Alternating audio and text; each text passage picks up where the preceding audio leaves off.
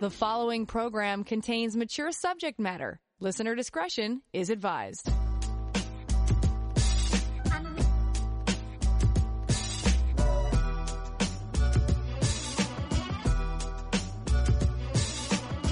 Turn us on, and the satisfaction's guaranteed. Frank discussion with passion on CJAD 800. Prom night is coming around in the next month. There should be many people going to prom. Unfortunately, prom brings a lot of issues like getting drunk and having unprotected sex. And quite a few people will lose their virginity on prom night as well. So tonight we'll talk about what parents need to know, what teens need to know to better protect themselves with our teen sexuality panel that's coming up after 10:15. But first, let's take a look at the inbox. Make a connection anytime at 514-800. You can also email me your questions anytime to Laurie at drlaurie.com. This one I got late last night, so let me share this one first. How could I know when the ovulation is? So talking about when a person ovulates. So first of all, one of your ovaries releases an egg, which is what ovulation is, about 14 days before a period starts. So the first day of your period, which is the day you start bleeding, is counted as day 1 of your cycle. If you have a 28-day cycle, you'll usually ovulate sometime between day 10 and day 15 of your cycle. Some women feel their ovulation, so they get pains in their ovaries. It's called Mittelschmerz. I know it's such a weird name. I wouldn't even know how to spell it. And people also want to know about having sex and can you get pregnant while you're on your period. So it's unlikely, like it's not a high percentage that you can get pregnant, but it's not impossible. So you need to know that it's not impossible. You are fertile, meaning you can easily get pregnant if you're fertile, on the days leading up to and around the time of ovulation, because the sperm has a lifespan. It actually lasts a few days. So if you have a short cycle, you could be ovulating right after your period. So you have to keep that in mind. 514-800 if you want to text in a question or you want to text in a comment or maybe some of your own experiences with some of the things that I'm sharing tonight. Feel free, please. 514-800. For the women, losing virginity is something breaking of the hymen or having sexual intercourse. But for men, what is losing virginity? So I think you're asking, so yes, for a woman, the sign of losing your virginity is the breaking of the hymen. That's like in quotation marks because it's not actually broken but like stretched. And usually, well, that's done accompanied by sexual intercourse. But you need to know that you can still stretch a hymen with other kinds of activities and not necessarily just intercourse, certain exercises, etc. But it's a good question. Like when it comes to men, there's no sign. There's no like actual sign of losing one's virginity. You just take person's word for it, I guess. But usually the definition of a man who loses loses his virginity is one who has had intercourse for the first time, but there's just no physical way to tell. But this only applies to the straight population. When you look at same-sex relationship, losing a virginity could be when there's oral sex or anal intercourse. Many gay men do not practice anal intercourse. So what's the definition then, right? So I think a good question, and maybe you guys can answer it as well, but I think to ask ourselves, especially in this day and age, when is sex sex? When is sex sex?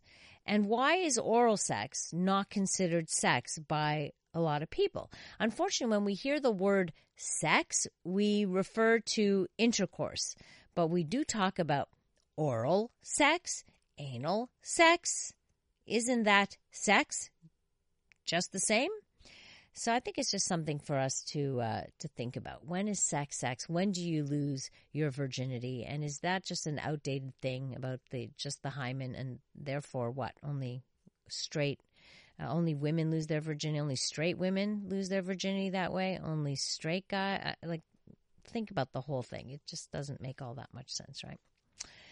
My performance anxiety has gotten to the point that my visceral response to sex is avoidance. I barely get laid, so my experiences have been few and far between. But I've never had any bad feedback, so I don't understand why I'm feeling this way. My libido is lower than it has ever been. I'm only 25. It's worrying me a bit. How do people typically overcome this? So we're talking about anxiety here, or more specifically, you're right, performance anxiety. We look at that as an irrational fear. And when we fear something, we avoid that something, no matter what it is that you fear. So you haven't been given any negative feedback. So this anxiety is irrational then, right? It has to be all in your head. Because there's no proof to the contrary. And I usually see performance anxiety in men who also experience anxiety in other areas of life. So I would want you to check that, check in with yourself and see, are you an anxious person in other areas? Lower libido is also probably related to all of this. I mean, avoiding it's like the defense mechanism of the body. Like, why should I have desire if I'm going to avoid having sex? I might as well shut it down. So it's kind of your body's way of shutting that down. I would highly recommend that you see someone, that you seek out therapy with a therapist who specializes in treating anxiety disorders. You don't even need a sex therapist, but somebody who just treats anxiety disorders, and read up a little bit on performance anxiety. There's a lot of there are some good articles out there on performance anxiety, because it could be due to many things, many different kinds of fears.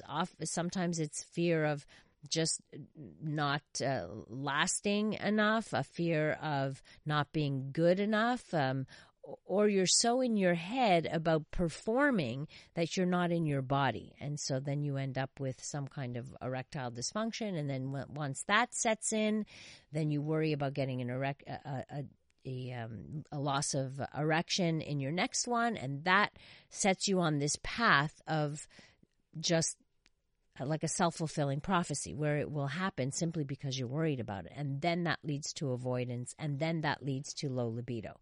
So there's a whole chain of events here. So we want to be able to get to the core issue of what it is that you fear. And it may not be so obvious to you. So talking this out with somebody would be really, really, really helpful. Interesting question. What are some foods to eat that will make your vagina free of yeast infections and make your vagina taste great for your partner when engaged in oral sex? I haven't found much research out there that definitively proves that certain foods help your vagina fight infection or smell good or taste good or what have you. But there is plenty of anecdotal evidence that suggests that certain foods do help. So, for example, you ask about yeast infection. So eating probiotic-rich foods like yogurt helps keep the balance of bacteria in your system, which includes the vaginal bacteria. You should avoid food that is high in sugar, because that increases the vagina's pH levels and may make you more susceptible to yeast infections. Apparently, eating garlic can help too, but I don't know about how that will affect in terms of change of taste of whatever fluid you've got. But I do know that eating certain fruits like pineapples and berries can make people taste sweeter. Remember the "you are what you eat" kind of thing, right? Coming up, we're going to talk about prom night and any other teen sexual health issues. There's lots to talk about, but the main thing that's on a lot of people's minds is prom night's coming up. So how do we protect ourselves?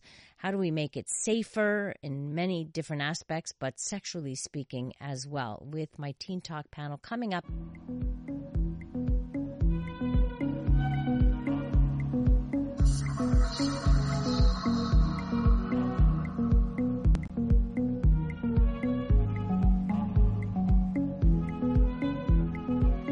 a safe place to work out the kinks in any relationship. It's Passion with CJAD 800's Dr. Laurie Betito. Prom night is coming up. I guess the high schools have different nights or different days leading up. This is the month, though, right? Be May, June, leading up to prom night. People are planning everything. What they don't plan, though, is how to stay safe. And I'm just going to share some statistics with you to give you an idea. 14% of girls have sex on prom night. 5% of girls surveyed lost their virginity on prom night, and 3% of the guys lost their virginity on prom night. 53% of students get drunk on prom night. And we know when we mix alcohol and sex, what happens? Or when we mix alcohol and teenagers, what happens? And this gets pretty scary, these statistics. Joining us in studio for our Teen Talk panel, Tanya Damour. She is a community health advocate, worker, teen advocate. She's the vice president of the Sexual Health Network of Quebec. And Sean Jarvis, who is a high school science teacher. So I'm sure, Sean, you're hearing all the talk about prom and the dates and people, couples coming together. I don't know what's going on in your school. Well, absolutely. And I mean, we're in the middle of May now, so the grade 11s have been checked out for over a month because CEGEP applications have the Right. results of that have come back. And I think there's a certain amount of excitement, but also a certain level of anxiety too, in terms of, okay, do I have someone to accompany me to prom? Am I going to be able to be included in a certain group to be able to go to a party afterwards? Oh, yeah, the after party. The right. after party. What outfit am I going to wear? All these things. But nobody's worried about, I should bring condoms, I should protect myself. Right? That you don't hear. No, I haven't heard that. But I think definitely, I mean, look, there's been expectations surrounding prom for decades, exactly. And I think the biggest concerns that parents and teachers have is that, look, we know that these kids are going to do something, do things, and we just want to make sure that they're safe. Right. Well, I think as parents, as teachers, as health advocates and teen advocates, that's exactly what we want to do, is make sure they're safe. But we need to get the message out there. So I was reading something which I thought was really well said. The do's and don'ts of sex on prom night for kids. So this is some advice for kids. Do protect yourself and be aware that condoms break. There are always consequences to every action. Is this a boy or girl you trust? It wouldn't hurt both partners to get a clean bill of health from their physicians before prom. All right, there's that. Number 2, don't expect to see your prom date in the summer. Make sure this is the person you want to share this experience with without requiring it to be permanent. In other words, oftentimes it isn't necessarily a boyfriend long-term relationship or girlfriend that you're losing your virginity to. Prom forces a lot of romance that wouldn't normally occur. Prince Charming may actually be a toad after graduation. Don't do anything you wouldn't want tweeted. If you don't want to see your date status change to totally did it, you may want to hold off. Don't expect this to be the best sex of your life. I guess this is for girls. He doesn't know what he's doing. She doesn't know what she's doing. There's no way this is going to be awesome. It will likely hurt. It will also very likely disappoint. Don't make the backseat of a car your first time. And do be aware your relationship will never be the same. Sex is a big step. So I think the message here is, can we not take sex so lightly?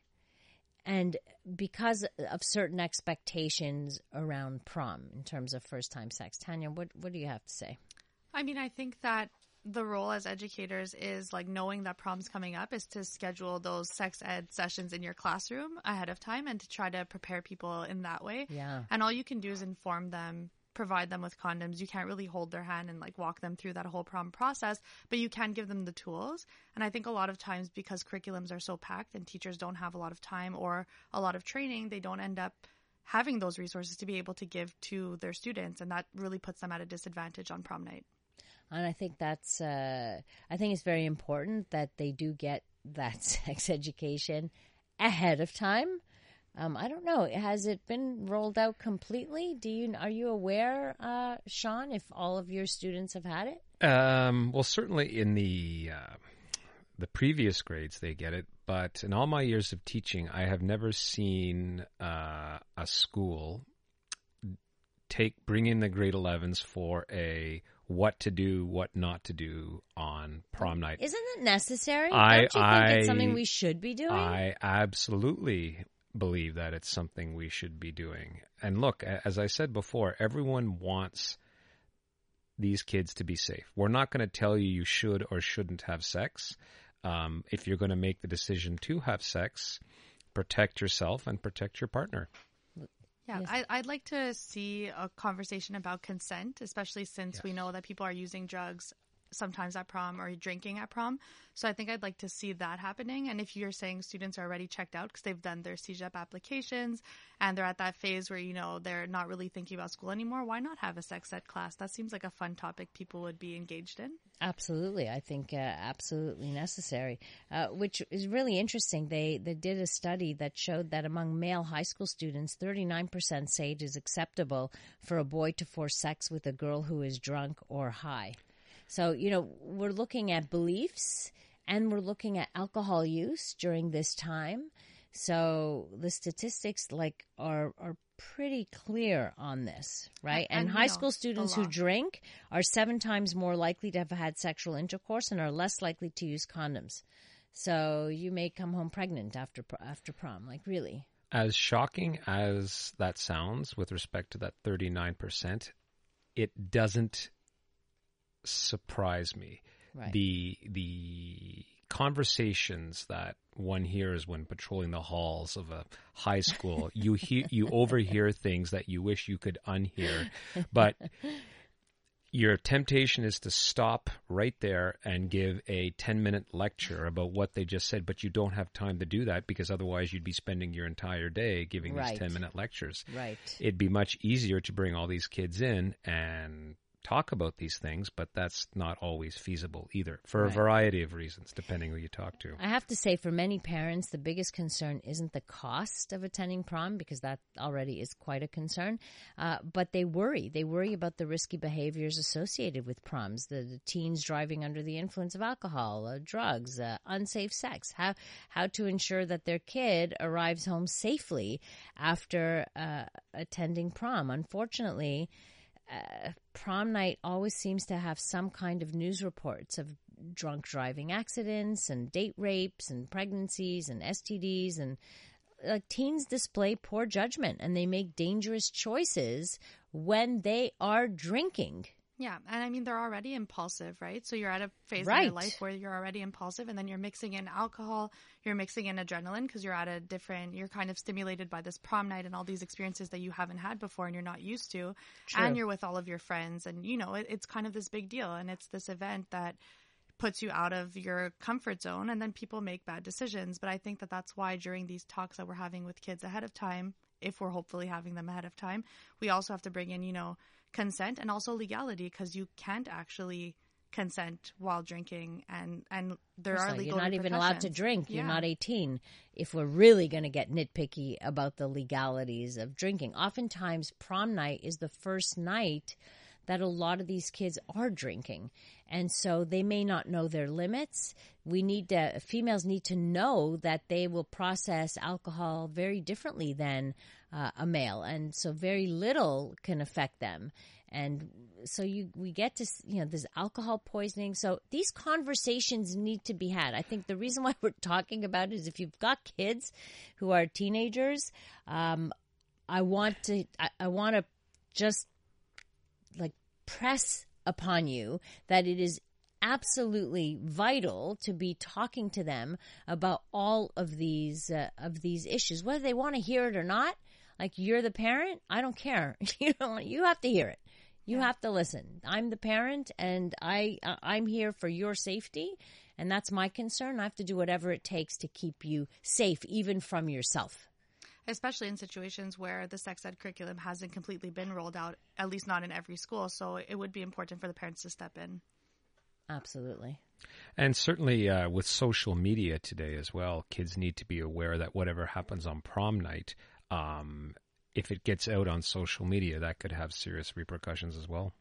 Well, that's the thing. That's one of the things that 20 years ago we didn't have to worry about. But now you've got other people taking pictures. You've got people posting throughout the evening as well. So these are things that we need to absolutely talk about. Would love to hear some of your thoughts on prom night and your worries and what we need to tell kids. We'll also talk about the explosion in STD transmission since online dating, especially the online apps for dating, has just skyrocketed in the young population, and we'll talk about that explosion of sexually transmitted infections. The following program contains mature subject matter. Listener discretion is advised.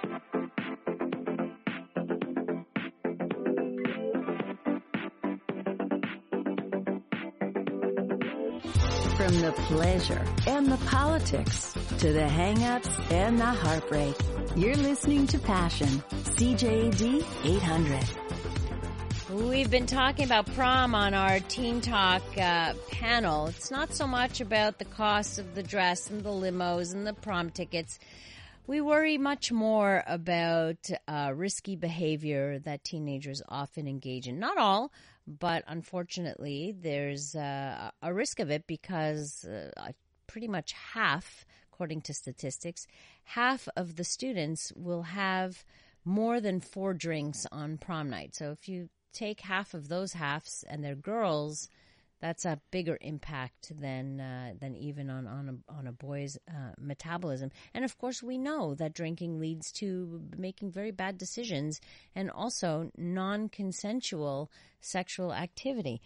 We've got in studio with us Tanya Damour. She's a community advocate and teen advocate. She's also the vice president of the Sexual Health Network of Quebec. And Sean Jarvis, who is a high school science teacher. Joining us on the line is Sean, a listener. Hi, Sean. Hi, Laurie. How are you? Good. How are you? I'm fantastic. Thank you. Good. I'm going to go back about 36 years from this date. Okay. Okay.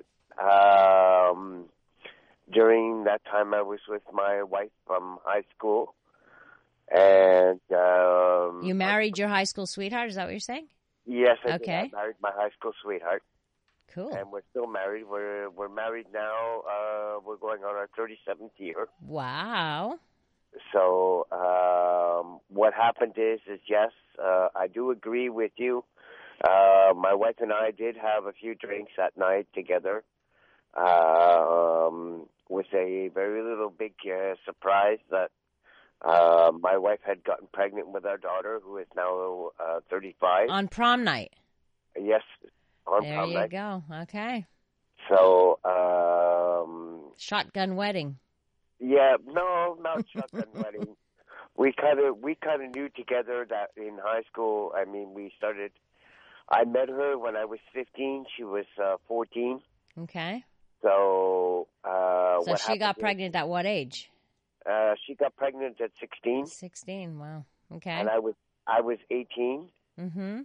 And, we decided that, because the situation, and because of our beliefs, we decided that we would get married together with the approval of both our parents. Right. And we had gotten married.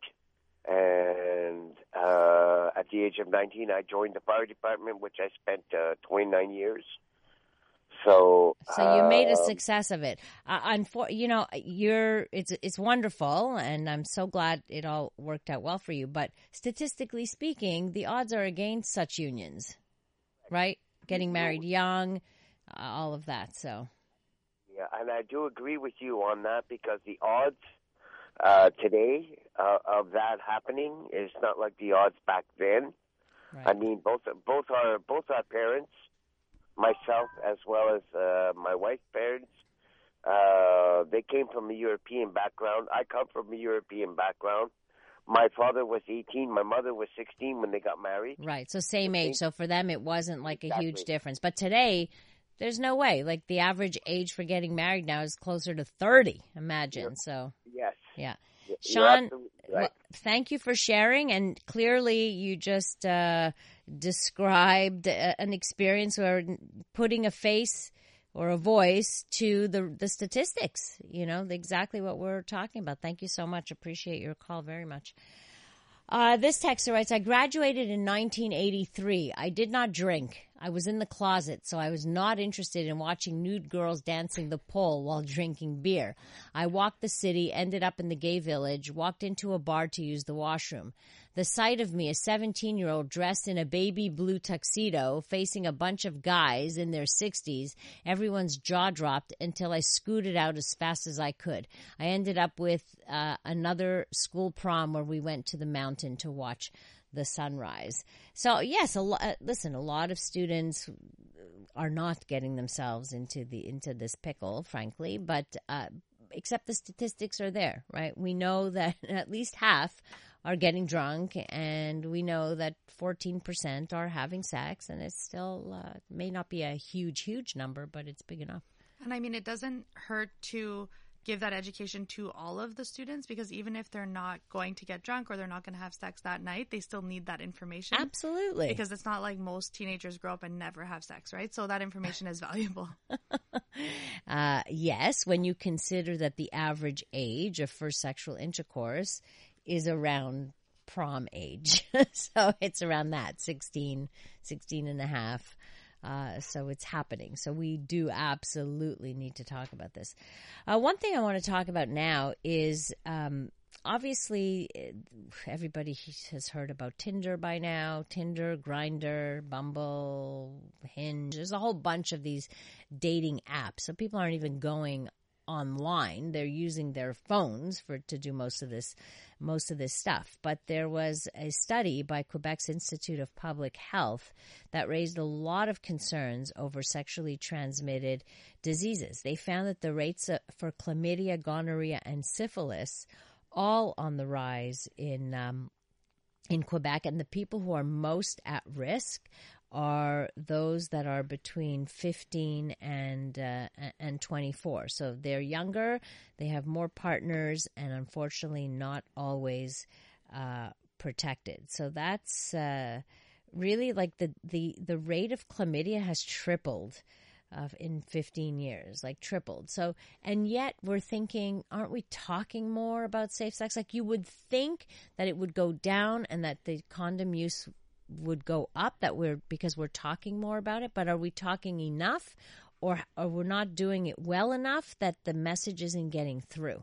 Tanya? I think that we're not doing it in a way necessarily that's relevant to the experiences that adolescents have, right? So we're not talking about technology and these dating sites and hookup culture, and that's what they're experiencing. So it's fine to sit in front of a classroom and say, oh, when you're dating someone and you're going to have sex with them, use a condom. But if you hook up with someone one time and you're an impulsive teenager, you might be like, oh, that's not going to happen to me.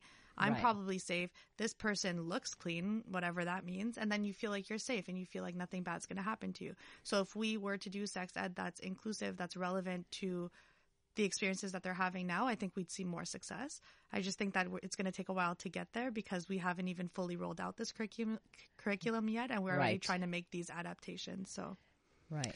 I mean, it's certainly social media and, I mean, the internet in general and the whole online experience has changed the way that teachers have to teach things, whether it's science, geography, or whatever. And obviously, sexual health education should be no different.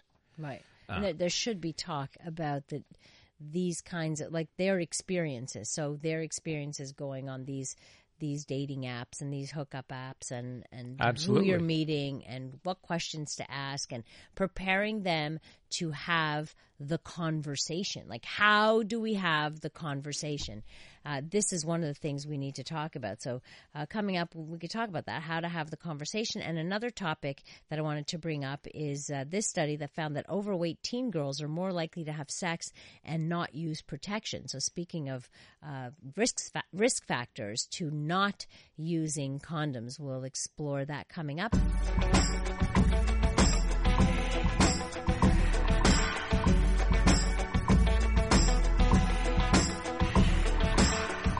Passion with Dr. Laurie Betito on CJAD 800.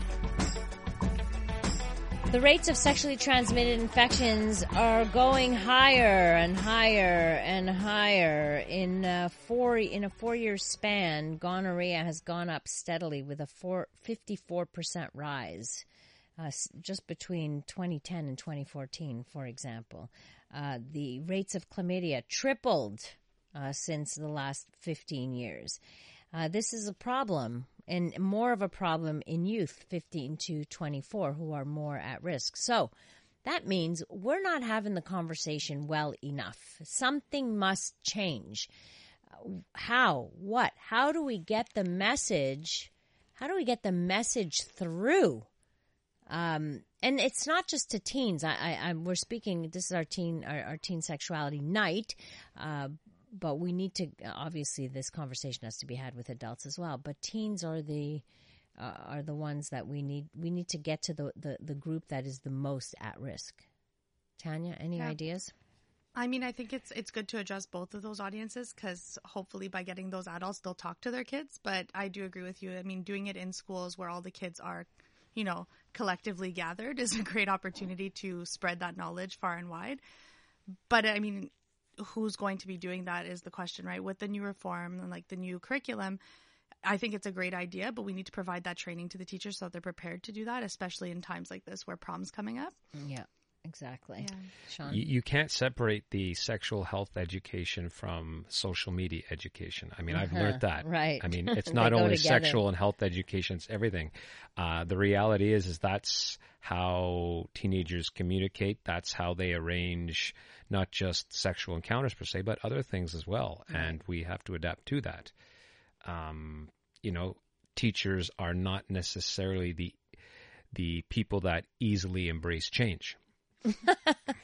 Speaking on behalf of. but we have to. That's the reality, right? The only constant in life is change. So yeah, that's quite true. This texter makes an interesting point. Speaking as a gay man here, in regards to chlamydia rates tripling and syphilis being on the rise and such, I think it can all be attributed to the drug PrEP. I believe it's the worst thing that's ever happened to the gay community because once they feel like they can't get HIV, they feel like they're shielded against everything else, and that's what's causing these higher rates.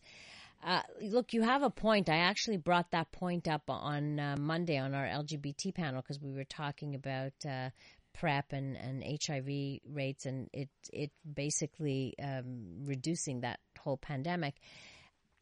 Yes, you're right. I think that, I don't know if it's the worst thing. I think it's a good thing, but that does lead to possibly people saying, well, if it's okay as long as I don't get what's going to kill me or what could potentially kill me, then anything else is fine. So I'll take the risk, and that's not smart. But I don't think it accounts for the higher rates because this is also found in young people, in straight people, in the straight community. I think we can look at it the same way we look at birth control, right? Birth control prevents against pregnancy and not STIs. And people sometimes the misconception is if you take the pill, you're safe from everything. And that's not the case. And we have to look at PrEP the same way as that. Like, yes, it only is effective against HIV, but you're still, potentially going to get chlamydia, gonorrhea, syphilis, and things like that. But we still have to talk about sexual health in general to try to break out those misconceptions because the same thing with the pill, there are still people out there who think that it protects against everything. But you wouldn't say the pill's the worst thing to happen to people because they're getting STIs now. Right. That is so true, and I'm glad you said that because even with all the amount of sex education that kids get, there is still the belief that birth control, other methods of contraception protect against STIs, when in reality they don't. And we were discussing this off air. You know, in education, it always seems like we're behind what's happening out there in the real world. And we never try and catch up. We never will catch up because of bureaucracy and a whole bunch of other stuff. So we try and stay as close as possible and not fall too far behind. Right, because if you fall behind and you're not up to date with what the kids are actually doing today, do they listen? You know, do they take what you say seriously? Like, this is why the conversation has to change. We need to find other ways. Even if you have to bloody hell use YouTube in your classroom, you know, to get their attention or something. I just wanted to share one last little study, a bit of news here regarding teens. A new study found that heavier girls have sex earlier, have multiple partners during their teens, and are less likely to use protection than their thinner counterparts. And these risks increase with the child's weight, which I found to be quite interesting. The statistics are only 6% of normal weight teens had sex before 13, which is young, compared to 11% of overweight teens and 15% of obese teens. 39% of normal weight teens had sex with more than 3 partners, as compared with 45% of overweight teens and 47% of obese teens. They were also nearly 20% less likely to use condoms than the thinner girls, and more than 30% less likely to use other forms of birth control. So I'm not sure what these behavioral differences are due to. It could be simply that overweight girls tend to go through puberty earlier, and so they're hornier, I guess. They have more libido, and their sex drive may be pushing them into it. It has to do also with their self-esteem and what they're exposed to in the media. If you feel like your body type is not desirable, but then someone's paying attention to you, you're going to be less likely. You won't necessarily advocate for yourself if you want to use condoms or protection, because you're so much happier that someone is paying that attention to you that you don't see in the media. So I think that has something to do with it as well. Right. They certainly may be less likely to say no to a potential partner's advances, or the lack of protection, because maybe sex is the way to boost self-esteem. And sex, unfortunately, is often a form of validation for people, and again, which can lead people to make not the best decisions. And I think that's a nice element you can incorporate into your sex ed, some body positivity. There you go. There's yet another element that we have to worry about and add to the curriculum, which, listen, we need a whole lot of talk about a whole lot of topics. That's the reality. Every time we do Teen Talk here, and we've been doing it for years, all these issues come up, right? Issues that don't often actually get addressed in schools. So one of the reasons we do this is so parents who are listening can pay attention and maybe have these conversations with their teens and not think that, oh, let's just leave it up to the schools. Let them do it. Well, they can only do so much. Like those poor teachers, they've got so much already to cover. It's like, let's help out, right? Let's do our part. Yeah, exactly. Sean, beg right here, right now. Beg for assistance from the parents of your high school kids. Before I go, I just want to add one text here from somebody who texted in response to when is sex, and I was saying that, you know, how do you tell a guy's virginity, because there's no sign. It says, I am a gay man in my 50s. I'm a top, meaning I am the one who penetrates, since I cannot even stand the feeling of my doctor's finger up there, let alone something much larger. That is why I do not practice being the bottom. So this just, you know, reaffirms that, hey, not all gay men practice anal intercourse, and it's not really the way to determine one's virginity or not.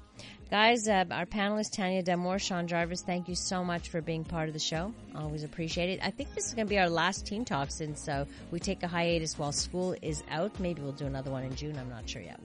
We'll figure that out. But so thank you for joining us here. Thanks to all of you for spending your precious time with us. And thank you to our wonderful technical producer, Brian Calasar. You can connect with me on social media at Dr. Laurie Betito or through my website, drlaurie.com. Don't forget, you can send in your questions anytime to Laurie at drlaurie.com. Coming up next here on CJAD, we bring you the CTV National News. Have a great rest of the evening, and remember to live your life with passion. Baby, just tap your feet, just dance.